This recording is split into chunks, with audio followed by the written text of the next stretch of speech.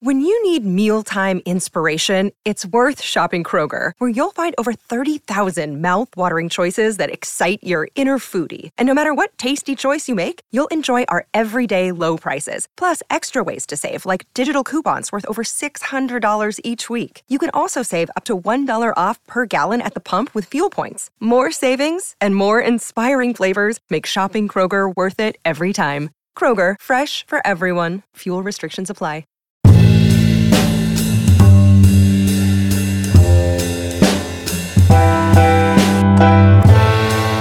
Welcome to another expedition of the Woke Bros. I'm Michael Jamal Brooks, joined as always by my compatriot and great friend, Big Wise. Wise, how you doing?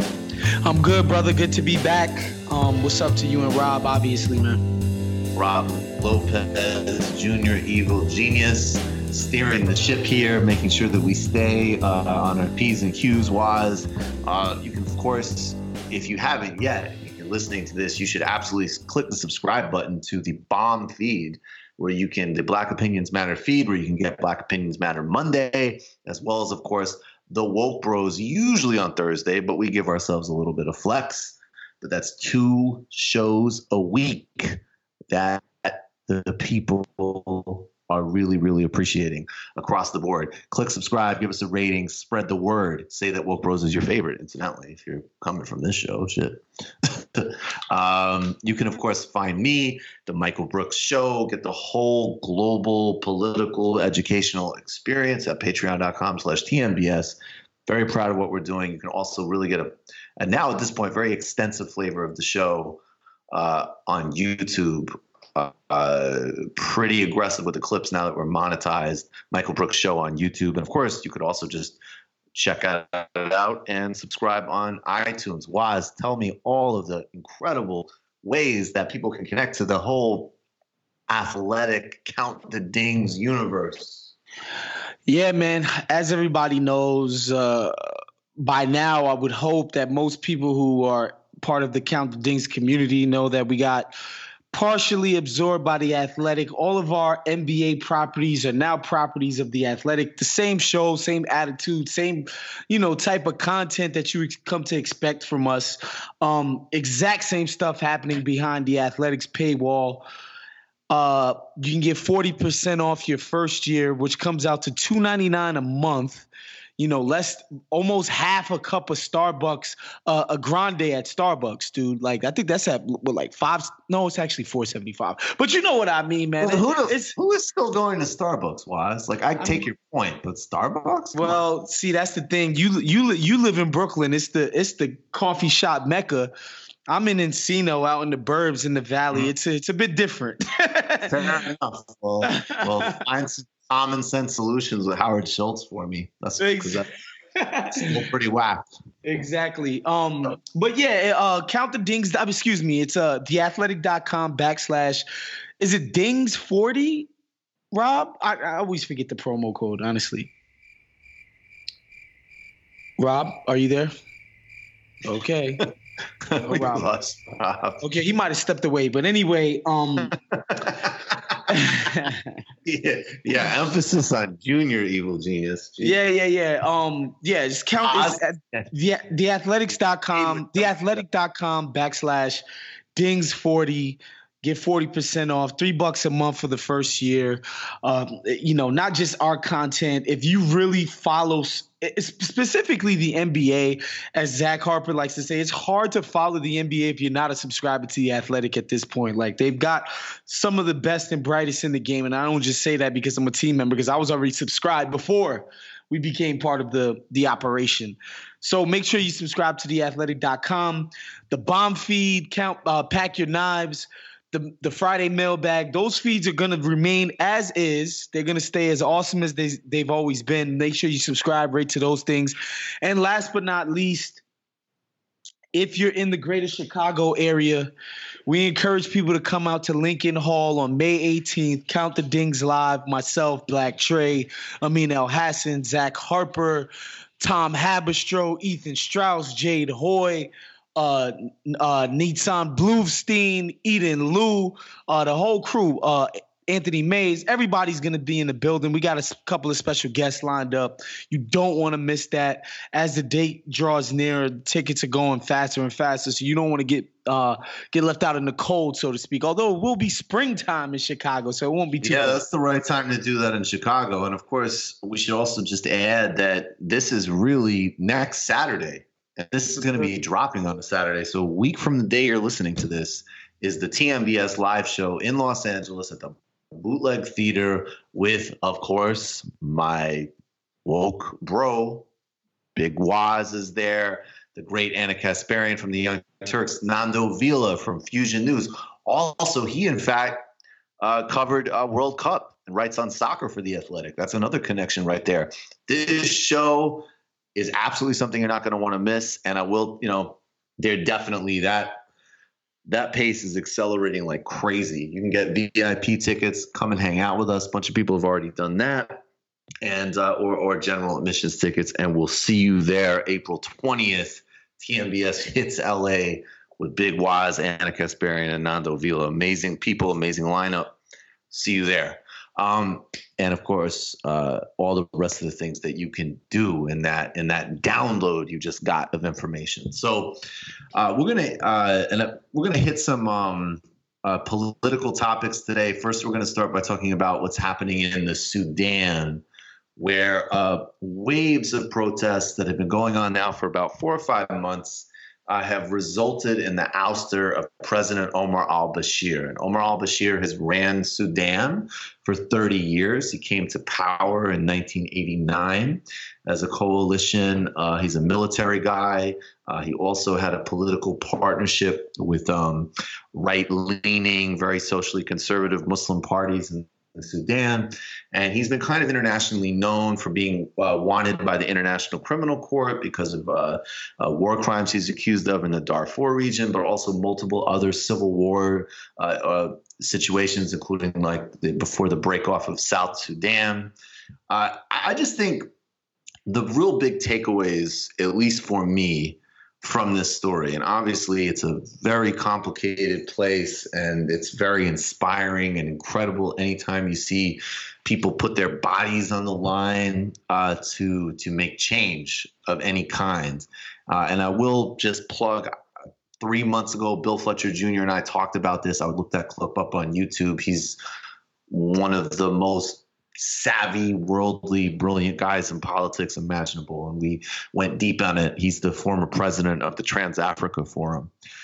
But I think what's really interesting about this, just working backwards, and I'm going to throw to you quick, Waz, by just setting the table. The army is who's arrested him and is officially taken power now. And what's interesting is that people are still on the street because they're not accepting, at least a significant portion of them are not accepting that. So remember, in Egypt in 2011, there was that part of that huge uprising that was occurring across the Middle East against all of these old regimes. And Egypt being, this major, an epicenter of that region, it's a whole MENA region. What ended up basically happening, and there was a period where you had a Muslim Brotherhood government that won an election that was in power, but essentially you didn't actually have a revolution. You had a military that removed a dictator that sort of let some politics play out, and then at the end of the day, they ran the country. But now, of course, under General Sisi, arguably things are even far worse and more brutal than under Mubarak. So the Sudanese people are definitely demanding that this not follow a sort of similar cycle. They want really deep change. I think the other thing that's really important about this is that a lot of what they were demonstrating over and coming across religious lines to do was a huge thing, because Omar al-Bashir, like all right-wing leaders, was a very divide and conquer guy.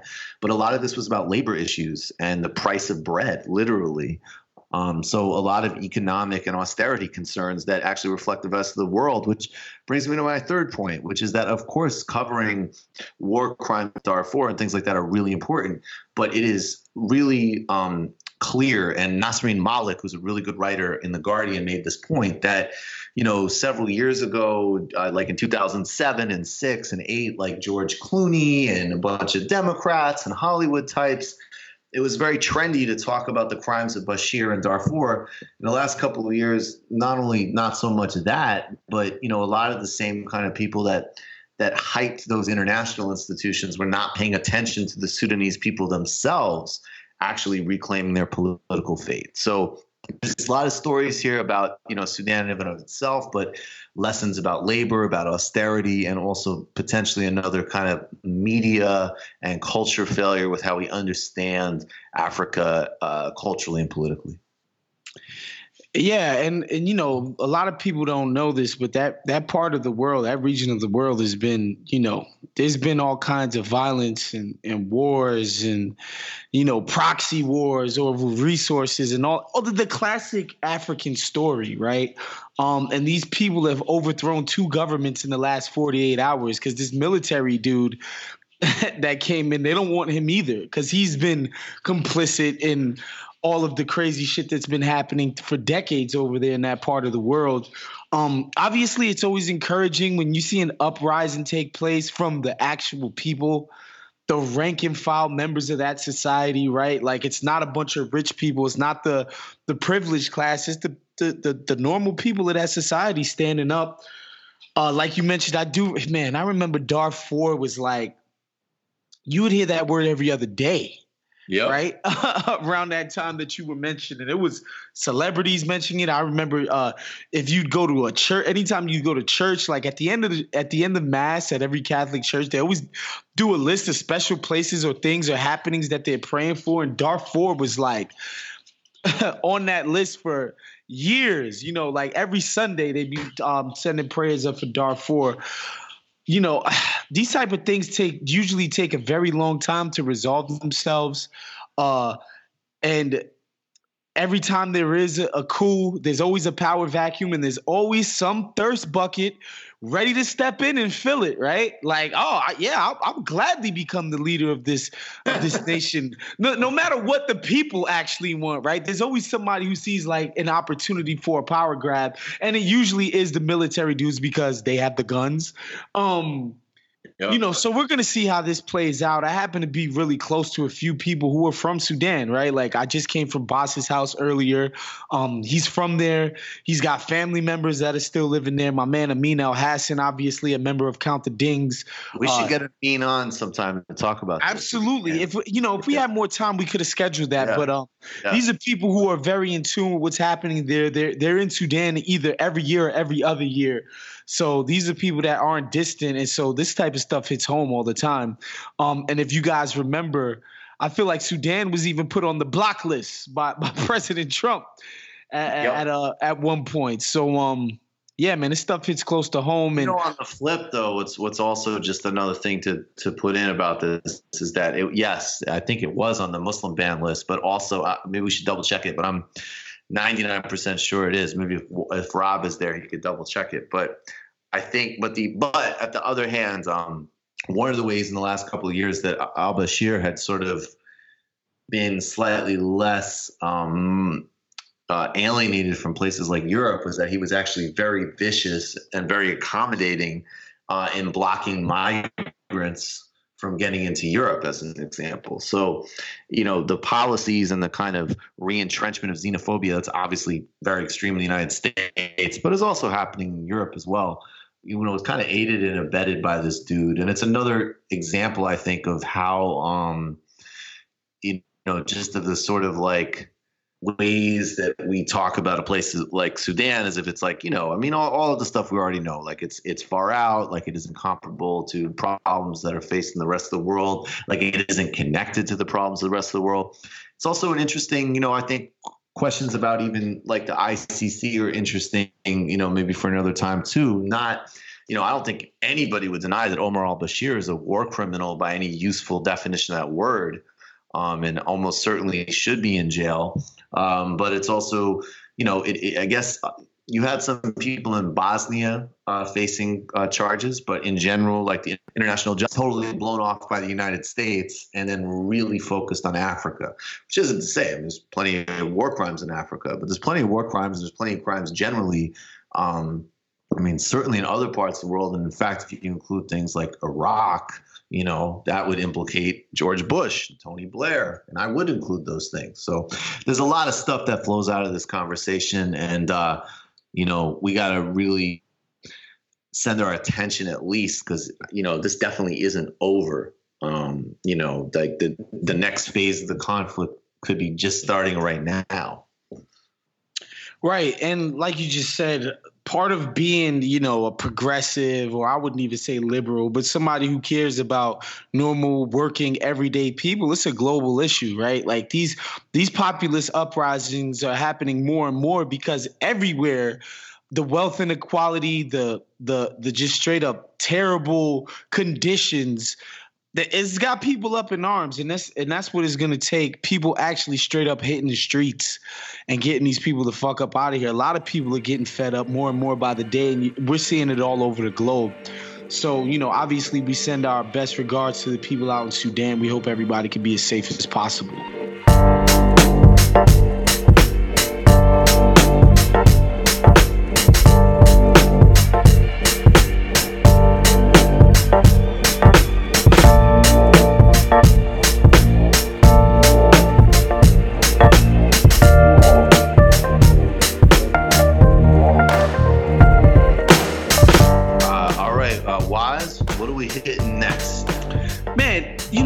I had a conversation recently with a couple of people with varying, I want to say, levels of interest in politics generally, right? Like, from somebody who's as tapped in as say you or I, to somebody who just has a sort of passing interest in it, right? So the spectrum as far as politically, it went all over the place as far as this conversation is concerned. And the topic of reparation, actually, you know what came up? AOC came up. And my homie was like, yo, I love what she's doing. I love what she's pushing. I love everything that she's about right now. And somebody else said, I didn't like her answer on reparations and just dismissed her, right? And I like it's interesting to me that reparations has become sort of this, I don't want to say it's a litmus test, but people are really, and again, the conversation is something that should be had, right? The idea that somebody has a blind spot on reparations at this juncture, me personally, I don't think that it's absolutely not a deal breaker for me, because me being, slightly cynical about this shit and understanding how politics work, I just think it's fascinating that in this moment that we're even putting reparations on the table as far as like, all right, how serious and progressive are you? We're gonna take your temperature as a progressive on this issue, right? Like, and make it something that can be basically like a test. Like, what do you score on your reparations score? It's interesting to me that we're in this moment. I just, for me, practically and politically, especially when you talk about the Democratic coalition, which, by the way, full disclosure, like, even though I'm in America, I'm considered black, I would not be getting reparations, right? Like, I need to go get my reparations from France because I'm descended from people from Haiti, right? Like, they were brought over by the French. Somebody like me wouldn't even be getting reparations. It's literally the black American population. I just think as a practical matter, and not even to like sound like this incrementalist or pragmatist, I'm just like, this issue is radioactive. And it's not radioactive just amongst, the people, quote unquote, across the aisle, the GOP base. Like, we already know it's a non-starter there.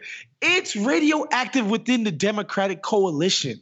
Okay? There are people who are tried and true Democrats who don't feel that way about this issue.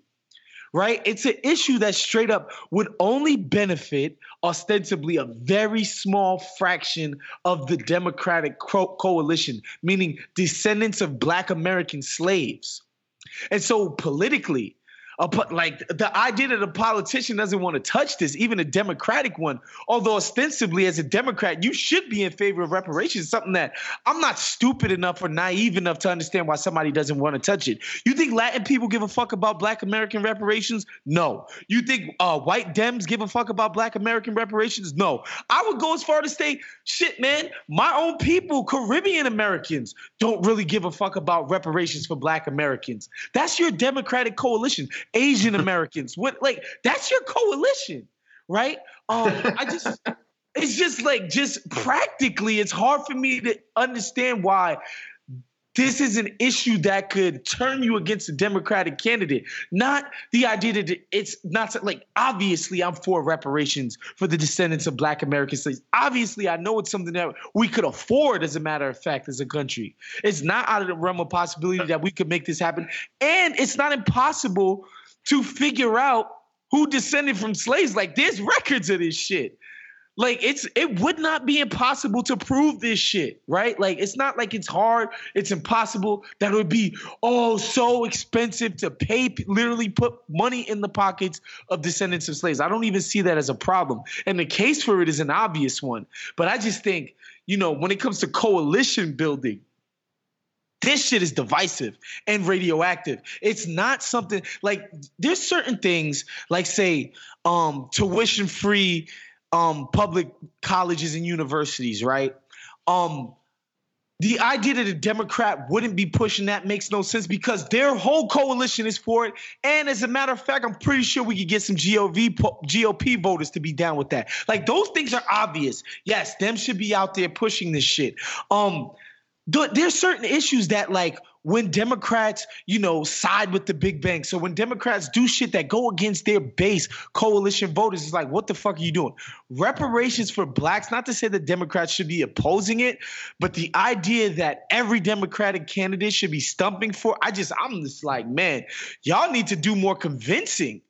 We need to go about convincing more people that this is a wrong that we need to be made right. I think we're on the path to that by starting the conversation, by asking people like AOC, even though, again, her answer I wasn't feeling. It was very dismissive and she needs to get better at it. But you see Bernie, he's even moved on the subject from 2016 to now. I think, obviously I think it's a conversation that we need to have, and it's dope that it's happening. But the idea that I dismiss a candidate because they're not right on reparations, I don't understand that concept. Yeah, I mean, there's a lot to what you're saying, and I just think, like, I would put, like, I just think there's a couple of different things that come out of this, right? And I'm going to just cover myself here, and I'll joke that say it, by saying it's covering, but it's like, look, I am convinced by people like Doherty and Marissa Barara-Darin. I think there should be some form of reparations. I do, because I also think it's a historical reckoning that would be good for the country. And I also think it would be, and by the way, I also do think it should be part of a global process, because I actually do think things like canceling Caribbean debt needs to be part of it. So, yeah. And I'm not saying that, I want to be really clear too, because to be honest with you, like, I don't, there's people like Adolph Reed, who I have a huge amount of respect for, who think that reparations are, in his words, he's like, I think they're stupid. So I'm not, and so that isn't my position, but I want to be like really clear that, like, I'm not, I think that this is a totally valid argument. So I happen to fall on one side of it, but it isn't like an argument where it's like, I don't think that there isn't, like, it's not like the good people support it, and then the only people who would oppose it are like the worst, right? There's people who are actually like Adolph Reed, who are like some of the most important intellectuals we have, and he opposes them. But I think the real part of this that frustrates me, that what you're speaking to, is kind of like, and, obviously I'll get really specific, right? Because I do think, like, the bottom line is, and it doesn't mean you don't criticize him, and it doesn't mean you don't, push for him to get better on certain things. But, like, for my politics and the things I care about, the idea that, like, the possibility of getting Bernie Sanders elected is a historic thing, period. Is it perfect? Is it going to solve all of our problems? I would say not only no, but when I think about electing Bernie Sanders, I mean, especially when I think about certain things like the climate, I'm thinking like this might be our last chance. Like having a president who's like an actually genuinely committed to a lot of really essential things, not all, but a lot, is like not going to usher in a utopia. It's like maybe the last chance we have before like everything just gives out, because I don't think that like these problems are decades in the making. And in my view, I do think that there are fundamental problems with capitalism. So the problem that I have with how this is deployed is first of all, who gets primarily attacked over their position on reparations? Bernie Sanders, right? Whereas every other candidate does not support reparations in actuality. And in fact, I think is actually being way more disingenuous and cynical. Like, I get that Bernie inelegantly has dismissed it at times, but then he goes and says the truth, which is that his program actually would have a huge amount of racial transfer. When you have people like Julian Castro saying like, ooh, come on, seriously about it, it's a fucking lie. And well, of course, come on, but it's so condescending. But even Kamala Harris and Elizabeth Warren, I mean, they do that two-step. You know, when you go out, they end up saying exactly what Bernie says, except they don't have as good or as ambitious a plan as Bernie. But they pretend that they'll think about it. So to me, I'm not gonna play a game where because Bernie hasn't mastered woke speech, he's gonna be held to a different standard. Fuck that. And the other thing too that is hard and difficult, and I'm not saying I think it is worth taking on at some point, but like Ta-Nehisi Coates started the thing with Bernie in 2016. And he said, you know, Bernie always talks about reimagining what's politically possible, but then he won't support reparations. Okay, and you know what? Fair enough. That's a valid critique. However, Hillary Clinton, as I always used to say in 2016, like, I didn't realize there was a Marcus Garvey section of Hillary Clinton's website. Okay. And the second part is, and this is where I'm just like, I want to just like put it on a level. Like, Bernie also is a politician. And when he's talking about things that are politically impossible, but we need to expand our boundaries of what's possible, he's mostly talking about positions that a vast majority of people would get behind, like every single human being in this country having full health care, free college for all, taking back power from the corporations that are cannibalizing this country, that you can get those people to, you know, a broad population to fight the corporate interests on those issues. That is different than, say, taking you. Yeah, what's up? My thing is the reason why the Bernie conversation. Real quick. Let me just finish this real quick. I'll throw it right back to you. But I'm just saying that is fundamentally different than taking an issue that 30% or 20% or 15% or 10% of people support and then saying we're going to wage on that. It's a different thing. I'm not saying sometimes you have to do that, but you have to recognize a basic political difference. And the final thing I just want to say real quick, like, you know, I don't know, man, like, Bernie's the one who's putting gentrification on the table. Bernie's the one who's like more clear about racism and policing and using the phrase prison industrial complex and all of these broader sets. So like, I support reparations as a policy, but the way it's been deployed is cynical and dishonest, and I'm not going to play that game. Yeah, my problem with the AOC comment that it was. What did she say? I don't honestly. She basically was like, clean air is reparations. That's like essentially. You know what I'm saying? Like, essentially, like, you know, right now she's kind of a one-issue politician, and it's about like climate change, and it's about like, you know, getting new jobs into the economy and you know, lowering our fossil fuel output and all of that shit. Like, we get it. I just think the problem with this, like, she was dismissive of the notion of reparations. Well, you shouldn't do that. You shouldn't do that. No. But my problem with dismissing somebody for that act is that you're dismissing the only serious people in American politics who you can even have the conversation with, right? Like that's the problem. It's like Bernie's the only person who will have that conversation with you. You think Joe Biden would have that conversation with you? Well, no, but here's what I'm saying. Here's what I'm saying, though, is that what's really starting to get me, though, is that Joe Biden might dishonestly, right? Like exactly. What might happen is that one of his advisors will say, "Hey, Joe, here's a good way to fuck Bernie and pretend you're more left. Yes. So you support reparations." And then he'll say that, and then you'll say, "Oh shit, you support a plan like Doherty's plan to actually create a program to, as a restitution for the crimes of slavery and redlining and so on."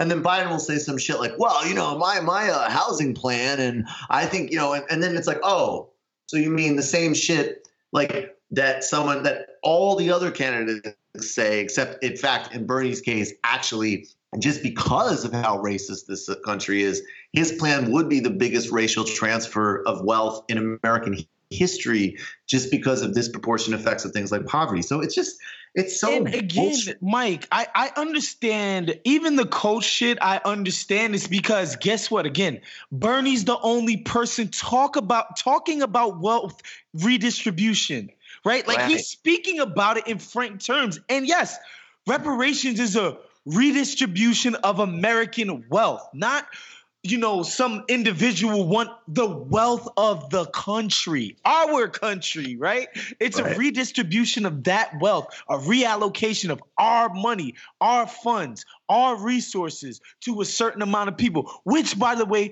we already do. See the fucking Trump tax cuts. We already do that. That, like a tax cut, is a redistribution of wealth to only a select few people. We know what the fuck that is. Like, we already do that. Bernie's the only person speaking in these terms. Straight up, like, no, we're sucking fucking wealth from the top people and spreading it back out amongst the rank and file members of American society. So that's why it just seems counterproductive that it's like, oh, fuck Bernie. He don't want to do reparations. Like, yo, he's the only person having the conversation. You don't even have another vessel. Show it to me. Show me another serious vessel through which you can have this conversation. There ain't none.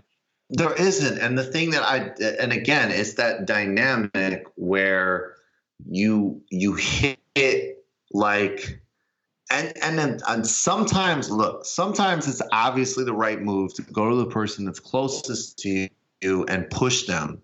But like when it's tangible, like even like on another tip, like this question of like Bernie got in trouble because he said he didn't support open borders, right? Now, in my utopian worldview, I support open borders, but that's like a decades-long political project, right?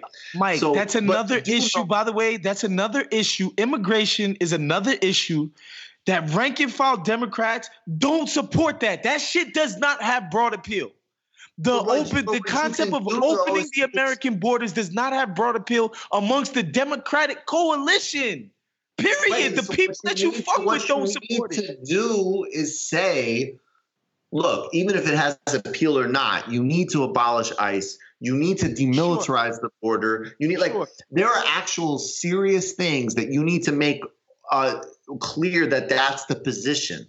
But what ends up happening is it's like if you're on Twitter and there was a New York Times report that came out about just like, just basically like, here's what people on Twitter who are like Twitter influencers think in the Democratic Party, and here's what normal Democrats think, and it's everything you're talking about. Right. And it's like it's like Bernie's running to be president of the United States. He's not running to be head of a DSA study group. He's not running to get a woke ratio on Twitter. Yep. So now, on the other hand, of course, we do want things like reparations and open borders to enlarge the possibility of our politics. But I'm not going to use those things to prove my bona fides and undermine by far the best candidate. Sorry. Again, by far the most progressive candidate. Yeah, I'm not playing that game. That's why it's like when you play in the hands of, what are you ultimately doing? Like it's just silly to me. It's just silly to me, the idea as a progressive that you will have a progressive dismissal of the most progressive person available, right? Again, it took Bernie running and losing in 2016 to even get where the fuck he's at right now, but he did it. He did it. He did go out and animate the imaginations of X amount of people. He did raise a bunch of money. He did it. He's a progressive politician who actually did it. And again, it's not to say that we shouldn't have the conversation, but the idea that we're going to denigrate, dismiss people, the AOCs and the Bernies who won people on progressivism, right? Like, these are the people that we can have the conversations with. You ain't having this convo with Kamala Harris. You ain't having this conversation with the Asian homie, the universal basic income homie. Oh, I do not like that particular Asian homie, but that's another conversation. You're not having this. No, you're not having that. You're not having the conversation about anything to do with power in the large sense and taking it back for people, including in the racial, genuine, actual racial ways. I know, and I think that's exactly it. So the question becomes like, look, on the positive end, if you're in media, if you have a platform, of course the job, is to keep pushing ideas and strategies and visions so we can get, at least in my opinion, to that more and more, radical world in a lot of areas. But on the other hand, if you're coming out in a certain way that undermines the best I see certain people, the way they're operating in relation to Bernie. And it's so funny because the whole brand is like, oh, I'm so radical. But the actual practical effect is that, ironically, they might be being a great capitalist because it's good for their brand, but they're actually undermining a really unique chance. And I just think it's bullshit. And that's like my opinion across even areas I know a lot more about. Of course, I oppose U.S. intervention in Venezuela.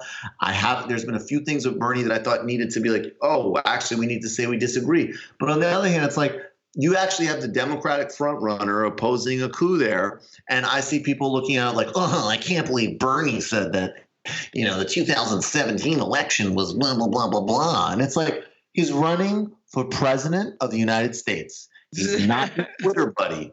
He is not he's not part of your fucking subculture. If anything, what he's doing is providing an unparalleled opportunity to make things like we shouldn't have coups in other countries. We need to dismantle the prison industrial complex and give everybody health care and college, more palpable than at any other time. And the thing is Bernie's always going to fall up short against the person he's running for president. He has to.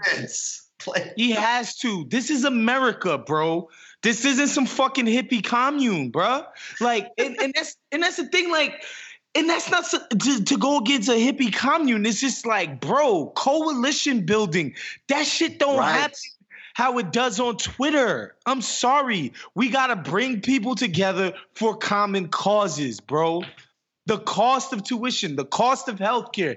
Yes, rank and file Democratic voters all can get behind that shit. And again, the shit polls well on the other side, right?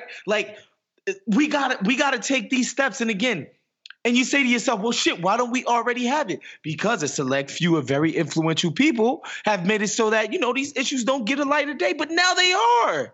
And now we're talking about it every fucking day. We talking about Medicare for all every single day on the news. Every candidate got to answer the question. And then guess what they got to do? They got to explain exactly what it means. All the bullshit that happens at your doctor, this is what we want to do with it. Every single day. And then, and you've even seen it, right? Even with something like Obamacare. The Republicans have realized they can't run on fucking it up. They lost elections behind taking this shit away. And it used to be their number one thing, right? But guess what? And even if you want to say Barry's Obamacare shit was too feckless and all of that shit, which may be true, and fuck Joe Lieberman forever, which may be true, right? But guess what? The other side don't ever want to get rid of it. The people who would oppose us are just we can't. We're losing on that. That's a win. Well, I'm sorry. That's another thing about understanding how politics works, right? Like, look, as a matter of policy, 100%. I don't, and also, by the way, as a matter of personal experience, I'll be honest about that. I don't like Obamacare at all. For many years, it still did not cover me. And now that I can, I'm, way overpaying for a shitty product, right? Like, private health insurance sucks. Right. But the bottom line is, on a political level, even that plan introduced in the idea of tens of millions of more people's heads, the reality that they get to have health care just for being a person. Or that the system that we currently had, the status quo, sucked. And the status quo was criminally unacceptable. As soon as you make people reset their expectations, that goes in the right direction. So the answer to Obamacare was like, yeah, of course it's not good enough. Of course it needs, like, okay, in fact, you need, in my opinion, you just need 100% abolish. But you know what, Mike? People's expectations, which brings you in the right direction to do that. Right. Like, claim a fucking W. Claim a fucking W. Listen, and that's the bottom line. The bottom line is we can't go back. We can't go back to insurance companies fucking you over because of pre-existing conditions. We introduced it. It's over. That can't ever be the case again. People realize, like, wow, that shit was fucked up. I can't believe they had that shit. Right? Like, the parts of the fucking program that people love, we're never going back. Even if you want to call it Obamacare, even the people who hate him the most recognize, like, the shit that they was doing before was bullshit. And by the way, the way we get to that point is not by letting the other side win all the time. I'm sorry. Right. We got to fucking win. What's wild to me is, and this is where I get pissed off at, like, everybody basically besides you and, like, the people that I keep around with, right? Because you have people that I am, like, I am a fucking socialist, right? And so I have that contingent, but that's the type of contingent that's like, oh, like, Bernie, he hasn't said on the first day he's in office that he's gonna, like, I don't know, like nationalize Ford Motor Company and repaint the streets or whatever and say that, like, and do a lecture on, like, the white patriarchy or whatever the fuck. But then on the other hand, you have, these centrists that actually do not have the actual commitments to justice and to equity, but they will use that rhetoric. I mean, that just looping back to reparations, what I find so amazing about it. And, Cornel West, of course, was the one who, like, got this perfectly. He's like, look, like, we're old men. We don't know all the buzzwords. Maybe even they don't even have the right policy at times. But just the way you could actually be in a position where, just nothing of a human being whose record at HUD actually, like, I don't think we'll ever really talk about it because he'll never go anywhere as a candidate because he really sucks and he's just terrible and the worst. But, like, Julian Castro increased not only poverty generally, but absolutely disproportionate poverty of people of color when he was head of HUD. In fact, when he was on Hillary's shortlist, a lot of progressive groups are actually organizing, like, cannot be him. Like, he's horrible. Right. And people who don't look at the structure and the strategy and the bigger picture, they'll be on Twitter, sniping about Bernie misphrasing something and then giving ammunition to the Buttigiegs, to the Harrises, and all of these other candidates who not for it. Look, if you think that they have the same commitment to dealing with gentrification or healthcare or labor as Bernie, then, I would like to sell you a multi-level marketing scheme. Like, yeah, and man, shouts to Tummy T. And here's the thing, and here's another thing that I'll say why I think another part of it that I think is important that people don't realize is that if or when Bernie wins the nomination and eventually is able to defeat Donald Trump, the next time around, instead of Barry copycats like a Beto, like a Cory Booker, or even a Kamala Harris, we're going to have Bernie copycats. Right. Okay. Like, that's stake here. Look at what you are, and it's not just because of Bernie. But Bernie helped pave the way. And now who do we look at when we look at Congress? We look at, of course, AOC, but also Ilhan Omar, Katie Porter is less flashy, but she's doing incredible work on the finance committee. Iona Presley, Rashida Tlaib, like that comes from a new by the way, political environment. My second choice is still Warren. Give me some Warren copycats, bro. Give me some people that's following and heard me. Katie Porter studied under Warren. I mean, yes, exactly. You know what I'm saying? Like that's the other part that people aren't getting. It's about moving the shit, man. And again, this shit is a big ass ship. It's not a fucking speedboat.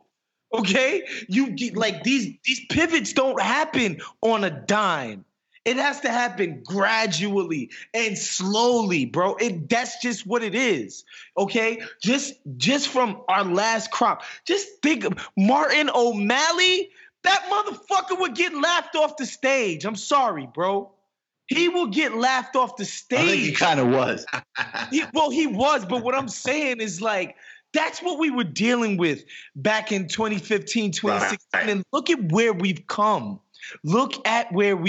So, I think that's another reason why it's important, because if Bernie does become the standard bearer for the party and we shift from Obama era, which again, I'm a lot more bullish on Barry than most people are. Most progressives are. But, the bottom line is Cory Booker just ain't good enough for me. Okay? Kamala Harris, she's not good enough. I'm sorry. Like, I like these people. Well, look, whatever else you say about Obama, and my thing is I like Obama a lot as a man and as a leader. And I think his politics were mostly really bad, right? But here's one thing. It's like Obama has spent his career in civil rights law, community organizing, academia, and local politics, not putting people in jail for nonviolent crimes, Kamala Harris, or trying to privatize the Newark schools for hedge funds and, voting with pharmaceuticals and AIPAC all the time, Booker. And neither of them have a fraction. And none of them, watching Beto O'Rourke try to act like Barack Obama is embarrassing. It's like, dude, you're not that. And again, if Bernie becomes the standard bearer of the Democratic Party, the standard bearer is somebody who's straight up, his first priority in life is working people, that's it. That's what we need. That's where we need to go. That's what needs to happen. It's not about romanticizing Bernie as a saint or some idol or he's the most progressive candidate of my fucking life, bro. I'm sorry. That matters. That matters a little bit. That matters a little bit more than the idea he's not perfect or great on reparations, that's where I'm at. I don't have anything more to add. Do you have anything, Mike? No, I think that's good. And I think, I think that we need to, I like that idea of injecting a little bit more strategy and things for sure. As always, Wise, this is amazing. We're gonna bank one next week, and then soon we'll be sitting, fucking sipping fresh squeezed juice in the cool breeze of Los Angeles together. I'm telling you, man, the sun out here hits your skin different, Mike. I'm telling you, man. I'm ready. I look forward to seeing you next weekend, man. That Saturday night, that dude. Because we were just mapping out the show. Actually, right before we recorded this, I was sitting with David and Matt. We were doing like a show outline. Get your tickets, Bootleg Theater, April 20th. It's going to be crazy good. And of course, all the ways you can find me, patreon.com/TMBS, Michael Brooks Show on YouTube, Michael Brooks Show on iTunes, and also, Majority Report. And subscribe if you haven't yet. I don't know why you wouldn't, but subscribe. Make sure you don't miss anything from this feed. Get your tickets to the Chicago live show. I'm jealous about that. I wish I was going to that Count the Dings live show. I'm ready for another Count the Dings live show, as a matter of fact. And tell them again about all of the Athletic and all the ways they can tap into it. Yeah, man, just make sure you subscribe to The Athletic, theathletic.com/ding, get 40 dings 40. Get 40% off, for your first year. Comes out to $3 a month. Very affordable, man. And the content is incredible. It's not just our content. Our colleagues are some of the best and brightest in the entire industry. And that goes for every single sport. So, I just want everybody to go out, subscribe to that. One last thing, man. They laid Nipsey Hussle to rest yesterday. He had his service at Staples Center. The place was jam-packed. They did a procession through South Central, all the way up to downtown, all through LA, man. The outpouring of love was overwhelming. It's it's been overwhelming to see the amount of love and appreciation that the guy has received in these last few days. So, I just wanted to say thoughts go out to his family, the people who are closest to him, his children and stuff, man. It's been kind of crazy, very heavy in the city for the last 2 weeks, obviously, with this guy being slain. But I just wanted to send thoughts out to the people who are closest to Nipsey Hussle and, all of his fans, everybody who gave a fuck about Nipsey Hussle, man. Our thoughts are with you guys. Definitely. Absolutely. Yeah. I think if you haven't yet, for any reason, please listen to the conversation we had with Trey last week, because I think we honored him and got to the context. And so, yeah, all right, rest in peace. And of course, all appreciation to him and everybody involved. All right, we'll be back next week. Thank you, Rob. Thank you, Jade. Thanks, everybody. See you soon. All right. Later, bro. Man. Later.